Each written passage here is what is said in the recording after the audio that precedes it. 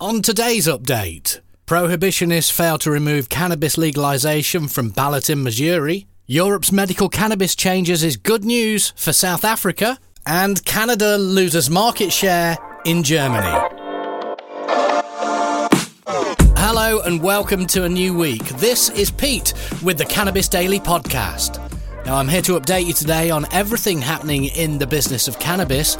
Since 2017, Business of Cannabis has highlighted the companies, brands, people and trends driving the cannabis industry. So let's delve into today's stories. First off, Missouri is due to vote on adult use cannabis legalisation in less than 10 weeks, prompting a lawsuit to remove the choice from the ballot, which has been dismissed, as reported by Marijuana Moment.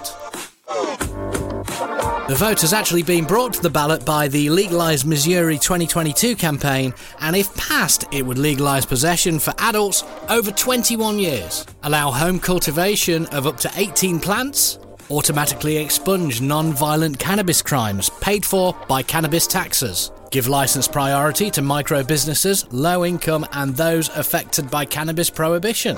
We are thrilled that Missourians will have the opportunity to pass Amendment 3 in November, which will allow law enforcement to better focus on violent crime while bringing millions in new revenue to Missouri, said John Payne, the campaign manager for Legal Missouri 2022.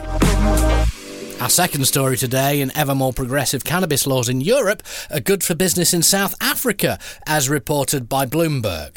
With the right climate, infrastructure and cheap land, South Africa has been attracting investment in its cannabis industry, with Prohibition Partners predicting the country's cannabis industry will be worth more than $1.6 billion by 2023. Safricana has already sold all of its output for next year in advance. Safricana is one of only a few African companies to have met the European Union's strict GMP standards, allowing it to export cannabis flowers as an active pharmaceutical ingredient in Europe. And finally today, Canada has remained the largest importer to Germany's small but important cannabis industry. But that leading share is beginning to wane, reports MJ Biz Daily. In the first half of the year, Germany imported a record amount of cannabis, with it on track to surpass 2021's total.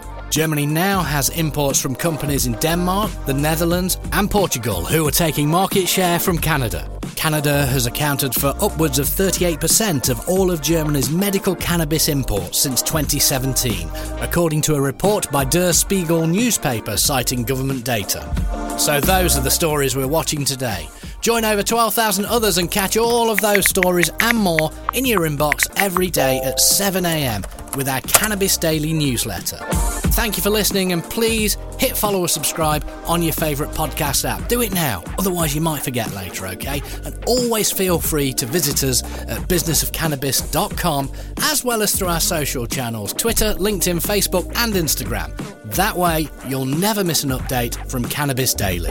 Thanks for listening today, and Neil Valio will be back tomorrow with another episode of Cannabis Daily.